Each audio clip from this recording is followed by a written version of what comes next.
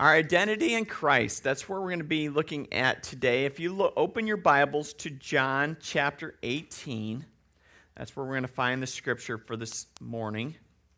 We are marching through Jesus' last hours.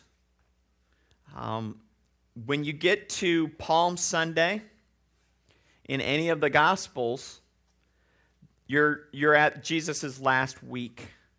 I am pretty sure 33% of the gospel, maybe even more of that, is written about the last week of Jesus' life.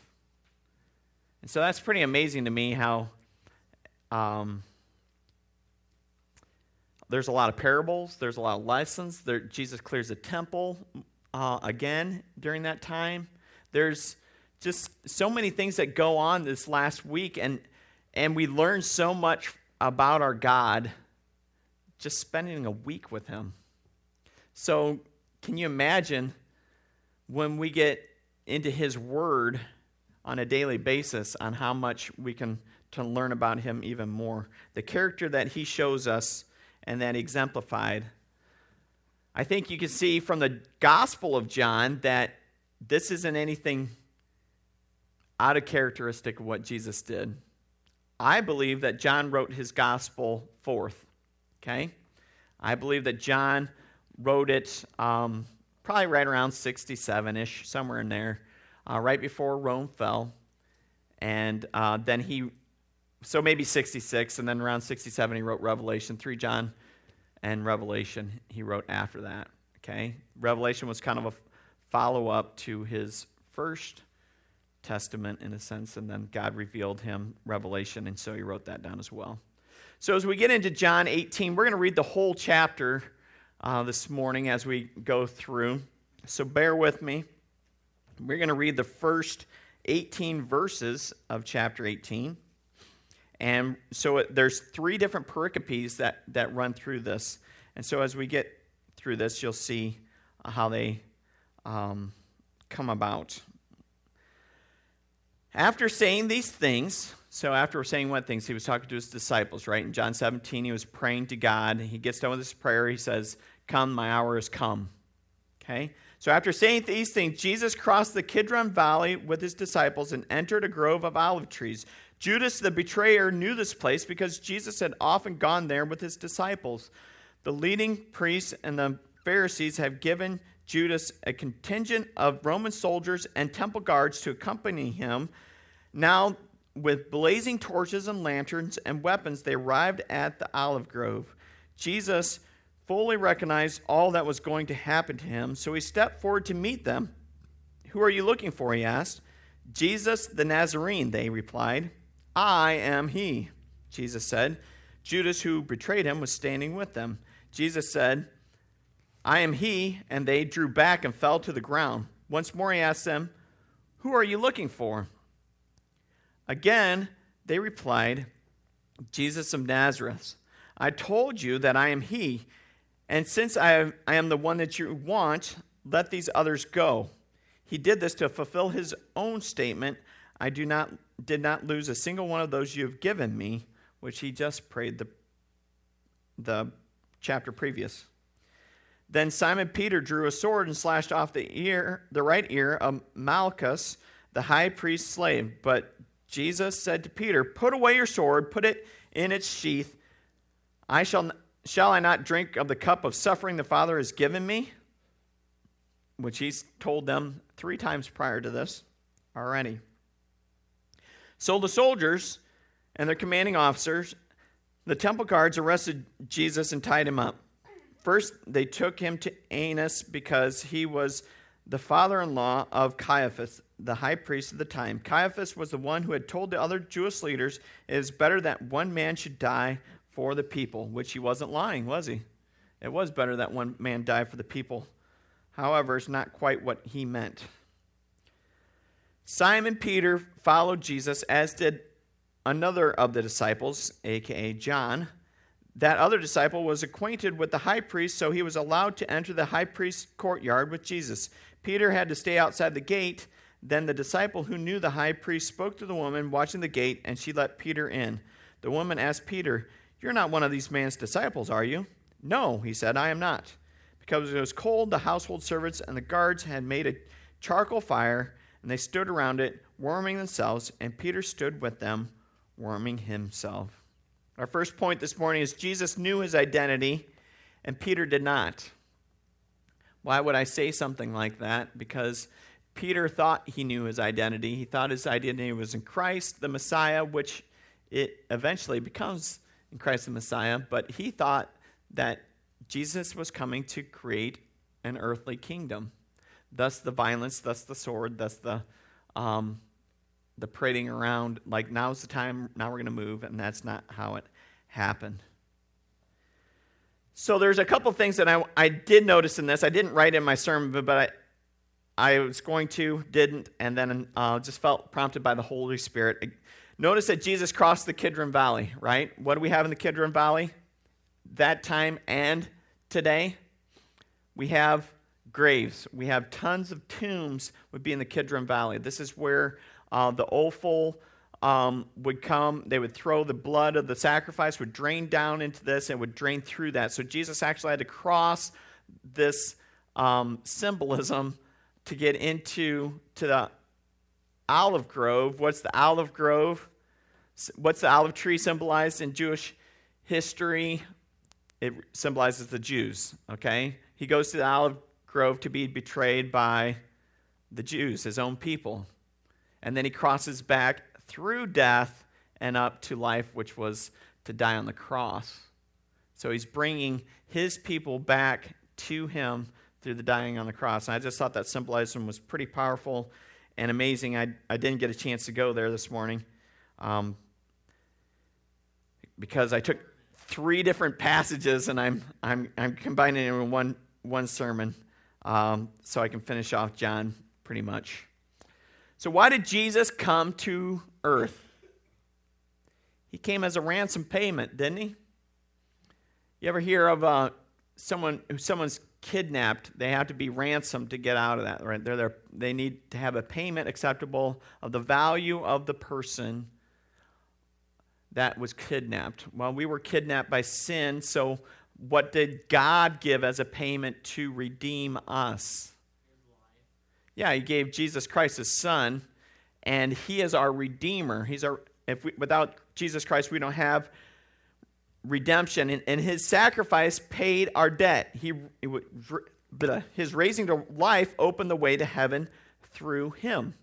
Jesus says, I am the way, the truth, and the life. No one comes to the Father except through me. How does that happen? Well, first he defeats death first, and then he opens the door so that we can go through. He calls himself the sheep gate, and we can't get to heaven without the gate being open. He is the gate that allows us to go through. So there's 2 reasons I place my hope in him. Through Jesus, I get to go to heaven and be in fellowship with him. And the second, which is equally important, through Jesus, I can take others with me.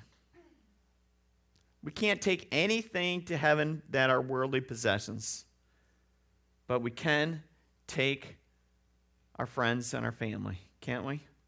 Guess what? We can also take those who hate us, who mock us, and are our enemies as well, and they can become friends. God says to pray for them and to walk with them. As I joke around, that's the verse I like to scratch out of the Bible, but I obviously don't. I do that because I want to do that because it's convicting in my heart, right? God wants us to be praying for all the people. Christ is the key to victory. And if we see in 1 Corinthians chapter 3, verses 10 through 11, because God's grace to me, I have laid a foundation like an expert builder. Now others are building on it, but whoever is building on this foundation must be very careful, for no one can lay it on any foundation other than the one we already have, Jesus Christ. Amen? Paul sums it up so well right there. If we're not building on Jesus Christ, what are we building on? That's why we continually to study the Scripture for what it has to say for itself. And then we go look at the other commentaries. Then we go look for other sources. But you use Scripture first to interpret Scripture. Okay? Scripture is our first commentary. Okay? And the first place we should go If Jesus talks about it, that's where we should go first. Okay? Not our Strongs or not our anybody else that may be popular in our commentaries. We should go to the Bible first. If we are still struggling with it, then maybe we go and look at something else, an outside source. So look at Christ in John 18, verses 5 and verse 8. When asked for, he identifies himself with authority. Does Jesus know who he is? Does he know what he stands for? That's a little bit different than Jesus Christ Superstar. In that play, Jesus doesn't know what he is. He's struggling with his identity. That is not the Christ that I know. The Christ I know knows that he's the Son of God, knows he has the authority of God, and knows how to proceed the next step. He is so gracious in proceeding in that next step, he asks them twice and then waits till they get up so they can arrest him. Could you imagine somebody having that much authority? You're taking on the sins of the world. You have to have that much glory, in a sense, to combat that sin, in a sense, that it comes out of your mouth, that you have that much authority, it knocks them down. That's kind of how I look at that situation. I don't know if that's necessarily the biblical way to look at it, but there's something that they fell backwards to, and I believe it's the authority of Christ.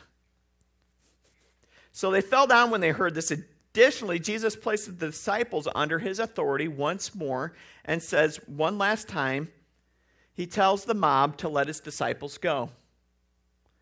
And they don't argue with him. No, they need to come in with questioning too. No, you're going to let them go. Okay, we'll listen to it. At that point, it's kind of when Jesus submits to their authority the rest of the way through. That's the last command that Jesus gives, except for maybe the command to give up his life. You could probably say that is.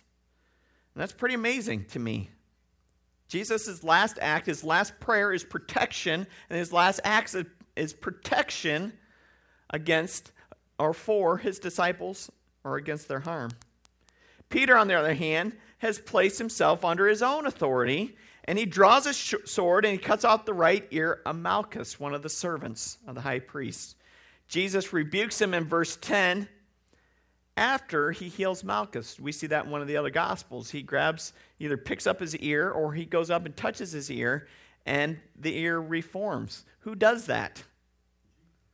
Yeah. Nobody but God. Nobody but the Messiah can do something like that. It doesn't happen. It's like, ye who has ears to hear, ding, let him hear. Right? And I often jokingly think to myself,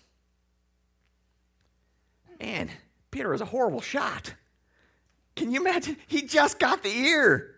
But if you think about it, if he goes through for the neck and Malchus ducks, it's going to slice his ear off, right, like that. So maybe he wasn't such a bad shot. Maybe God's grace was in that and allowed Malchus to have the extra umption and his gumption to move so that Peter would be safe.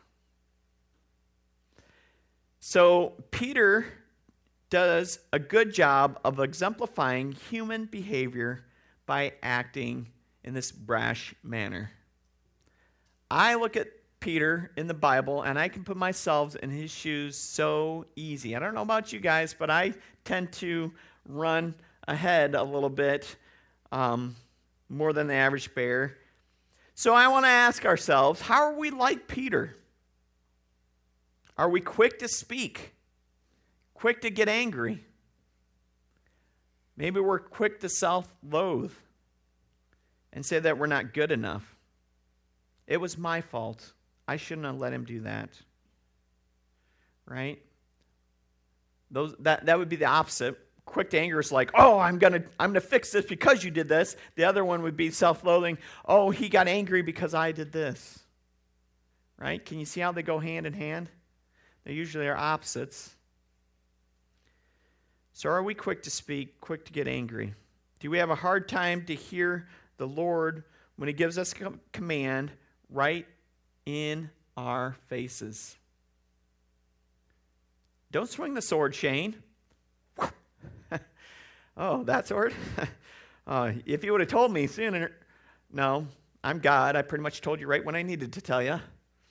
Oh, dear. How can I combat that in my life? How can I combat swinging that sword? How can I slow it down? How can I even get to the point where I have compassion instead of anger for these people? Well, it starts by just not getting angry. That's problem solved, right? Just don't get angry. That's easy. That's ridiculous, right? The more and more we build an emotion like that, the easier and easier it is to run to that emotion. So it's hard that we built up to this anger. Now we can do it quickly. That makes me a man. I can be angry when I want to be, right? But that's foolishness. Because when we grow up in like that, we can't just put it away like that, can we? I don't know about you if you've ever struggled with something like that, particularly anger. It is hard to put away. So you need to train yourself to see the bigger picture. What am I missing? I'm jumping to anger.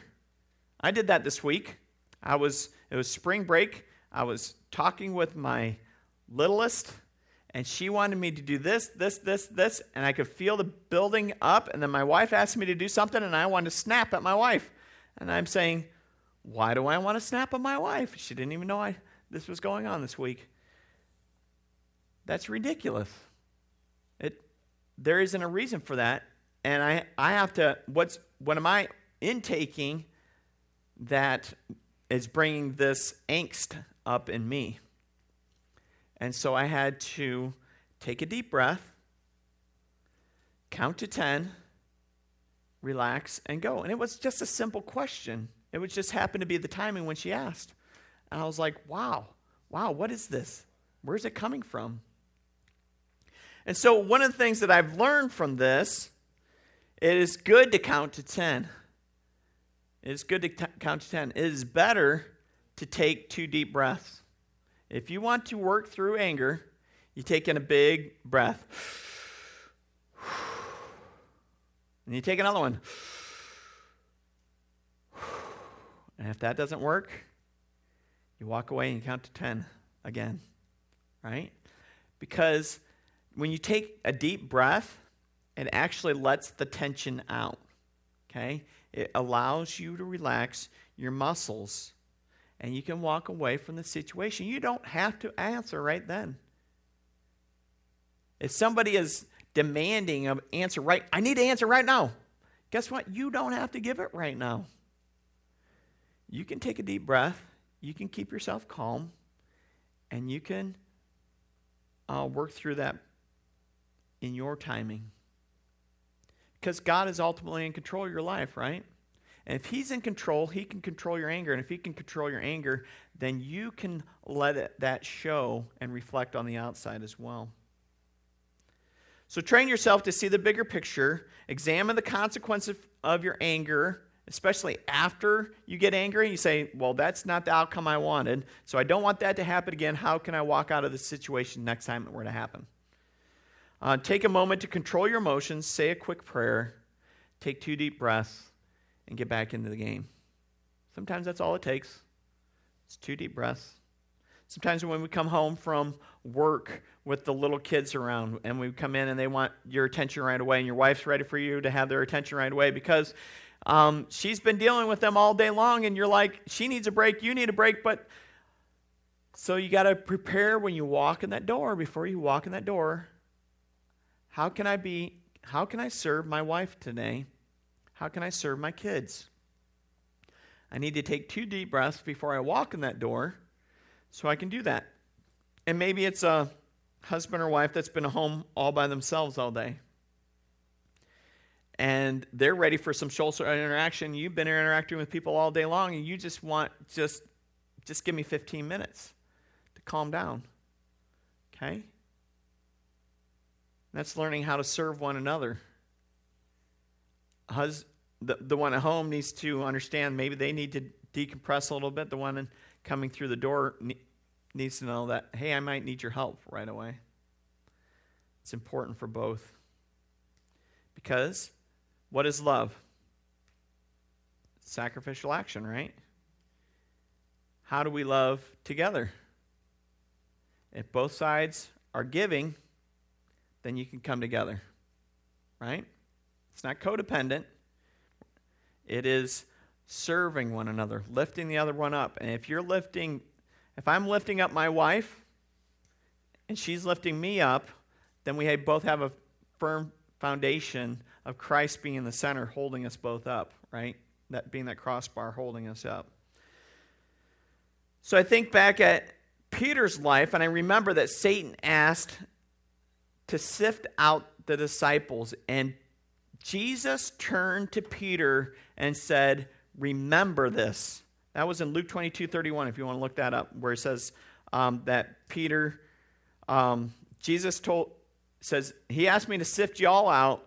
Peter, when this happens, remember this. I believe this could be very well have been that time that Peter would have been sifted out.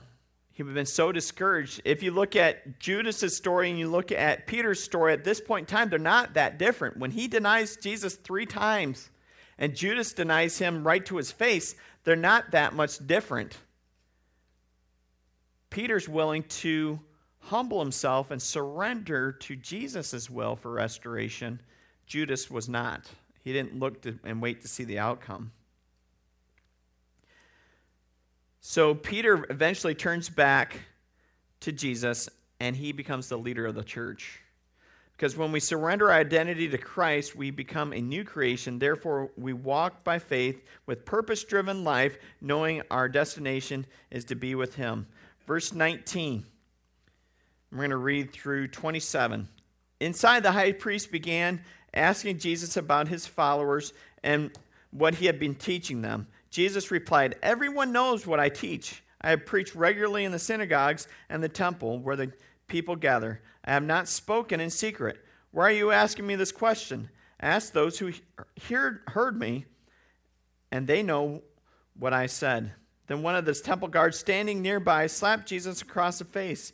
Is this the way you answer the high priest? He demanded. Jesus replied, if I had said anything wrong, you must prove it. But if I'm speaking the truth, why are you beating me? Then Annas bound Jesus and sent him to Caiaphas, the high priest. Meanwhile, as Simon Peter was standing by the fire warming himself, they asked him again, you're not one of his disciples, are you? He denied it and said, no, I am not. But one of the household slaves of the high priest, a relative of the man whose ear Jesus had cut off, asked, didn't I see you out there in the olive grove with Jesus? Again, Peter denied Jesus, and immediately a rooster crowed. Jesus stood up for what he believed. Peter did not. We see here Jesus only spoke a little bit at his trial. I want to say that Jesus said 7 things while he was on the cross. Before that, he doesn't talk much when they ask him. This is about the only recorded time when Jesus really gives a whole sentence. He talks a little bit to Pilate, but he really doesn't talk much after this. And when he defends himself, he refers to his earlier teaching and to the earlier crowds. If you have any questions about what I've taught, go ask them. They'll tell you exactly what I've said. They're good and reliable witnesses. Why aren't you asking them? However, they weren't interested in a dialogue. They were here with their minds made up.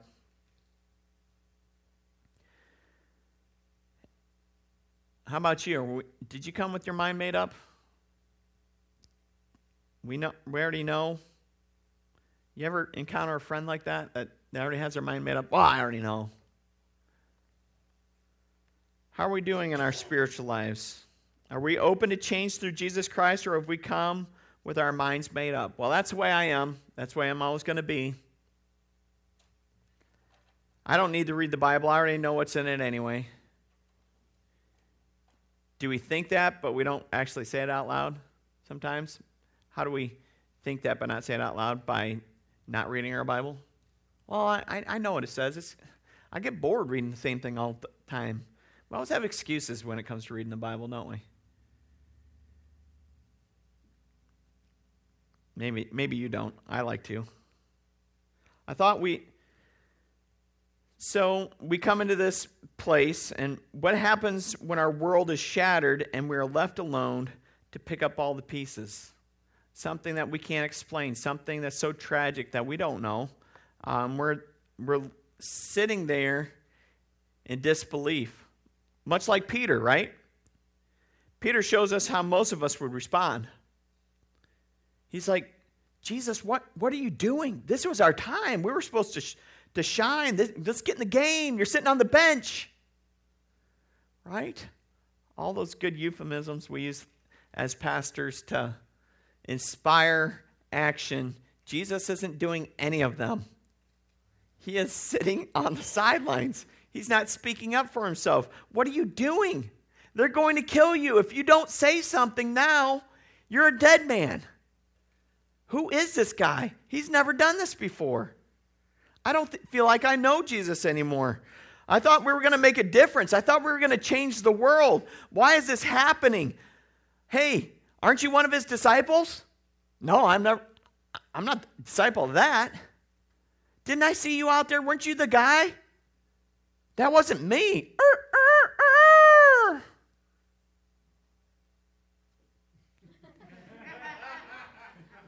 That was a speaker in there. Yeah, we got the double speaker out there. That's crazy. No, it was a speaker. It was still me. When the heat is on, Jesus rose to the challenge because his identity was in his heavenly Father. He knew why he came. Did Peter know why Jesus came? Yeah, Jesus told him 3 times. I've come to die. I'm going into Jerusalem to die. I'm going to die, guys. That's why I'm here. Okay? Well, I don't understand this. What are you talking about? Every single one of them. I don't know. What's he mean by die? Well, Lazarus died, and then he was raised again. Maybe we need to go die with Jesus just like we died with Lazarus, and Jesus is going to do some amazing things again. They can't comprehend it because they've seen the miracles. They've seen how Jesus has conquered death over and over, how he's conquered sickness, how he's fulfilled the messianic prophecies that we've seen as we studied through the book of John. They've seen it. This is the Messiah. You can't kill a Messiah. He's going to save us from Rome. No, he's going to save us from our sins. Something so much more important. And he's going to rise again. When the heat is on, Jesus rose to the challenge. Peter, on the other hand, had placed his identity in earthly things. And his reaction is denial. That brings it home today. How do you have a foundation in Christ, or your foundation is something of this world? Do you react in prayer, or do you react in anger? Do you run from a crisis, or do you stand up under the pressure through the power of the Holy Spirit? This reveals where our foundation is. This reveals where your foundation is. Bless you. Yep, I would say this is a lot like a plowshare. This is one of those illustrations that woke me up at 6 o'clock in the morning, so I'm going to share it with you. And I almost forgot to write it down, but I didn't. Technically, I think we're a lot like a plowshare. You guys know what a plowshare is? It's the spade that goes on side of the plow that goes down, digging in the earth. And you want to get even more specifically, it is the tip that goes in is the shear. That's the shear point that goes into the ground, is the shear of the plow. Right? And I think we're a lot like the plowshare. We're not the powerful, almighty engine as a church. That's Christ, right? He is pulling us through to make a difference in the soil. We are not a thing of beauty. Before we're put in the ground, we're usually rusted and tarnished, and we're not really anything fancy, or we've been painted black with the good old plow paint. You done that before, Ralph? Get done at the end of the season, What are we doing this for? I don't know. What are we doing this for? I have no idea. This is me as a kid. Why are we painting this stupid plow? It's just going to go in the ground and get shiny all by itself again. I had no idea why we're doing that until you let a plow sit for a while and it doesn't get painted and then it goes to the ground. Then you know it pulls harder. It's not shiny. It pits up with rust and things. We're not this thing of beauty, though. Not until, that is, we're placed in the ground. And you go in as this black painted, good for nothing, ugly plow, and by the time you get to the other end of the field and you pull it out, and it's shiny and brilliant and amazing because it's gone through the ground. It's gone through all the abrasion. And as we go through, we tend to be the hands and feet of the Lord. The tractor doesn't do the work. The plow does the work. The tractor supplies the power. God designed it that way, just like he designed the church. God could do the work, but he designed the church to be the implement. And so as he pulls us through the soil, we are supposed to impact those around us. We're the hands and the feet of the Lord. Watching him work through us is awesome, isn't it, church? When we get to see God do amazing things through us, it's like, wow, I want that. I want more. It's addictive, and it's what we're called to do in his grace. But what happens when that shear point starts to wear? What happens when it starts to get dull? Now, if you look at a plow shear point, when it wears, it pits. It goes up about an inch, and it wears in about a quarter inch, eventually a half inch if you get a really bad wear. And it takes away just at the point, not so far much back, and it'll eventually wear a line, and it'll get about 6 inches long, and then it's about worthless. It doesn't work. It won't penetrate the ground. If it does penetrate the ground, it makes the tractor pull hard. Does it bother our tractor when he pulls harder? No, he's got all the power in the world. He can pull us right through there. He just pours on the coal, and we just keep dragging through that thing. It's not going to bother the tractor at all. No, it hurts the plow. When we start digging in, and we're not going in sharp, how does that affect the rest of the plow? It starts pulling us off center, doesn't it? We start to drift. And we're supposed to pay attention to the truth that's been given to us so that we don't drift away from it. That's a paraphrased version of Hebrews 2:1. Or the unimaginable, when the plow, it digs in and the tractor's going on, we hear this loud bang! And what happens? What just happened? The safety springs go, right? And it lifts that plow out of the ground, and it doesn't plow at all, does it? And if that trip spring trips once, it ain't going to go back in again. You can lift your plow up again. You can go for a while, but it's time to do maintenance on your plow because it's going to, as soon as you get the next rough patch, it'll trip that thing again. And it is loud, isn't it, Brian? Yeah. And if it's a shear pin, it's even louder, isn't it? Yeah, and a lot harder to fix. Yes. So if you don't have the springs to catch those things, whew, man, it is loud. And it's like, oh, man, I just broke the whole thing. You know it. You don't have to turn around. You just stop and you pull that plow out because you either hit something or you got maintenance to do on that plow. And if it's late at night, you wake the other people around you up. Yeah, that's right. So that's why we need to continue to do the upkeep. We need to continue to be sharp in God's word. We need to continue to dig into the work that he has given us. We need to continue to pull true and a square in the soil by staying in his word. We need to keep the power of the tractor in this world as a reflection of Christ's love for us. And they will know that we are Christians by our love. That was one of our main points last week. Because when we surrender our identity to Christ, like we get to see with Peter when he's restored, that's going to be April 24th. I'm building that one up. I built it up last week too. We become a new creation. Therefore, we walk by faith with a purpose-driven life, knowing our destination to be with him. How do we find our purpose? We find it in Christ Jesus. When you can surrender to him and walk as he walks, you find purpose in life. You find a reason for living. It is not you. It is not what you have to offer. It is what he has to offer by living through him. Okay? Let's finish it up the chapter. Jesus' trial before Caiaphas ended in the early hours of the morning. So how long has Jesus been on trial? Since midnight, probably. Now it's 6 o'clock, about 6 hours of a trial, right? Then he was taken to the headquarters of the Roman governor for more trials, and his accusers didn't go inside because it was defiled them. They didn't want to be allowed to celebrate, or they wouldn't be allowed to celebrate the Passover. So Pilate, the governor, went out to them and asked, "What is your charge against this man?"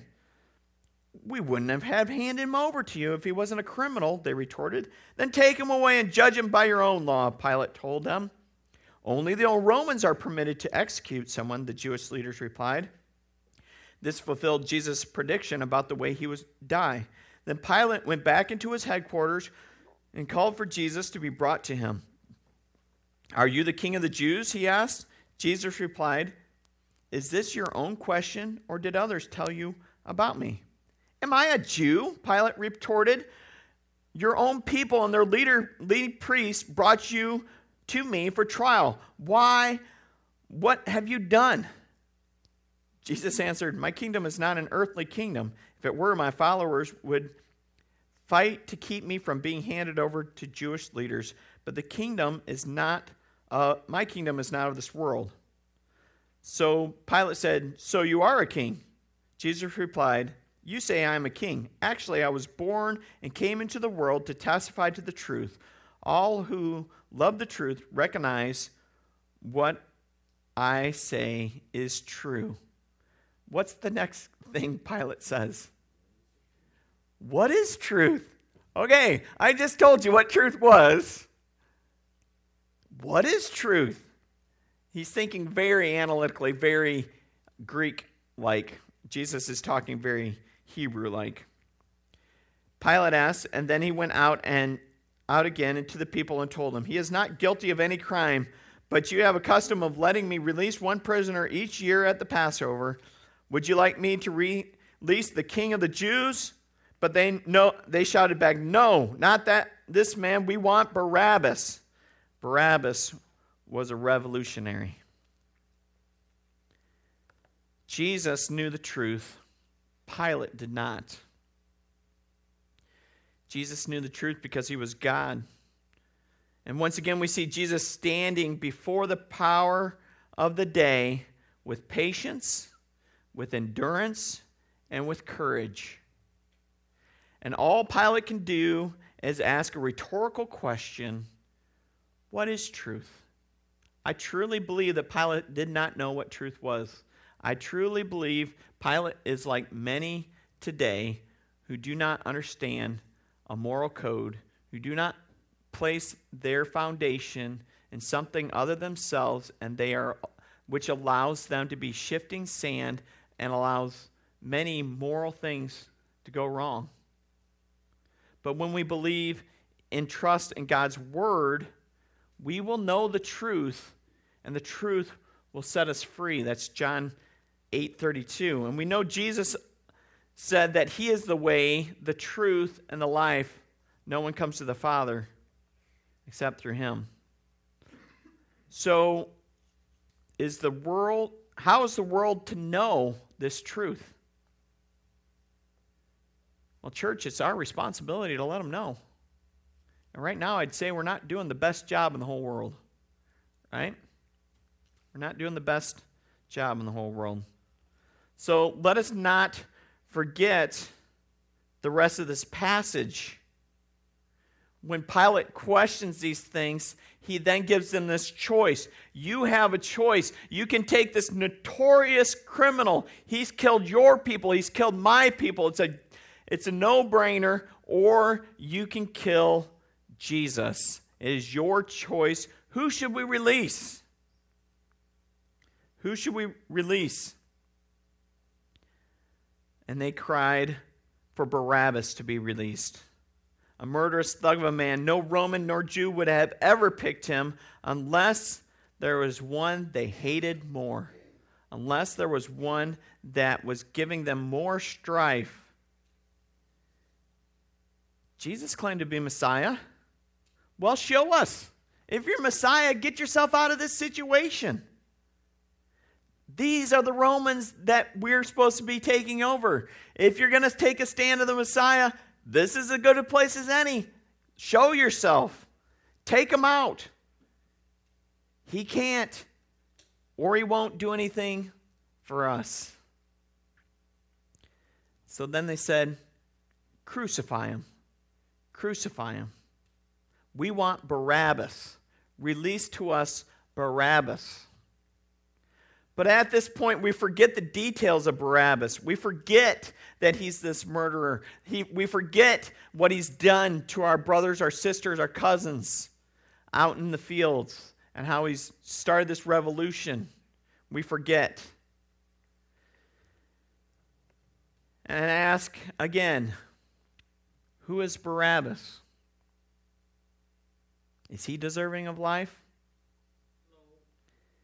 He is the worst of all sinners, a murderer, defiant of the church and of Rome, the leader of a rebellion.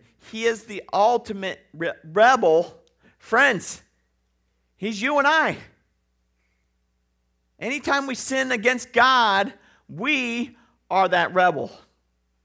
We are the ones that have turned away. And Jesus is willing to take Barabbas' place. He's willing to take your place and my place as a sacrifice for all mankind. That is the truth. That Jesus died for you and he died for me. Jesus came to the earth as a sacrifice for all mankind. He didn't deserve it. He had to do it because I sinned, because you sinned. And this is not something that we can earn our way back into heaven, because if it were, then he wouldn't have had to die in the first place. Yes, we are Barabbas in so many ways. And Jesus still died for you and I, and many others like us. We have a responsibility to share that message with those around us. It starts with one. If we disciple one person a year, that's the illustration that's up there. It says, there's the middle column and the far column. The middle column says if we bring one person to the Lord every single day, we'd have 365 people every year. And that goes on. But if we disciple one person who turns into two, and they disciple into two, and two, multiply. Bless you. In 13 years, that multiplication, the exponential math, passes up. I'm asking you to disciple one. Just one. And we can see what God has in store for us. For when we surrender our identity to Christ, we become a new creation. Therefore, we walk by faith with purpose-driven life, knowing our destination is to be with him. Maybe the Lord's working on your heart. Maybe you have something that you need to work on today.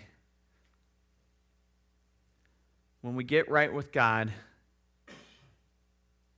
amazing things happen, right? It comes down to that surrender point. And that's the hardest thing humanly possible, to give up our will, the last thing that we can think we can control, to the Lord. But oh man, is it amazing when we give that up, what he does, how he transforms our life, and it's something that is what it's supposed to be, something that is true to its roots through Jesus Christ. Amen? Let's pray. Lord Jesus, we thank you for your gift of salvation. Lord, we surrender to you because you love us, you died for us, you're faithful even when we are not. You care for us with kindness. You treat us with compassion. You have a relationship of us that deals a lot with long suffering because we turn away from you quite often. Lord, we praise you because you're a God who cares. You're a God who sacrifices. You're a God who gives the best for someone lowly like me. Lord, I pray that we would open up our eyes to see the wonders that you have for us and the truth of Christ Jesus, to understand what it means that you surrendered to the cross so that we might have life, and that you just ask us to do the same thing, the example that you followed, that you set for us to follow. Lord, I pray that we would come before a loving God and lay our burden at the cross because you're an awesome God. Lord, we ask that for your guidance in this. We ask that you would direct our path. As you lead us, Lord, we ask for your hand of protection on us, our church, and our families. We thank you and we praise you. In Jesus' name we pray. Amen.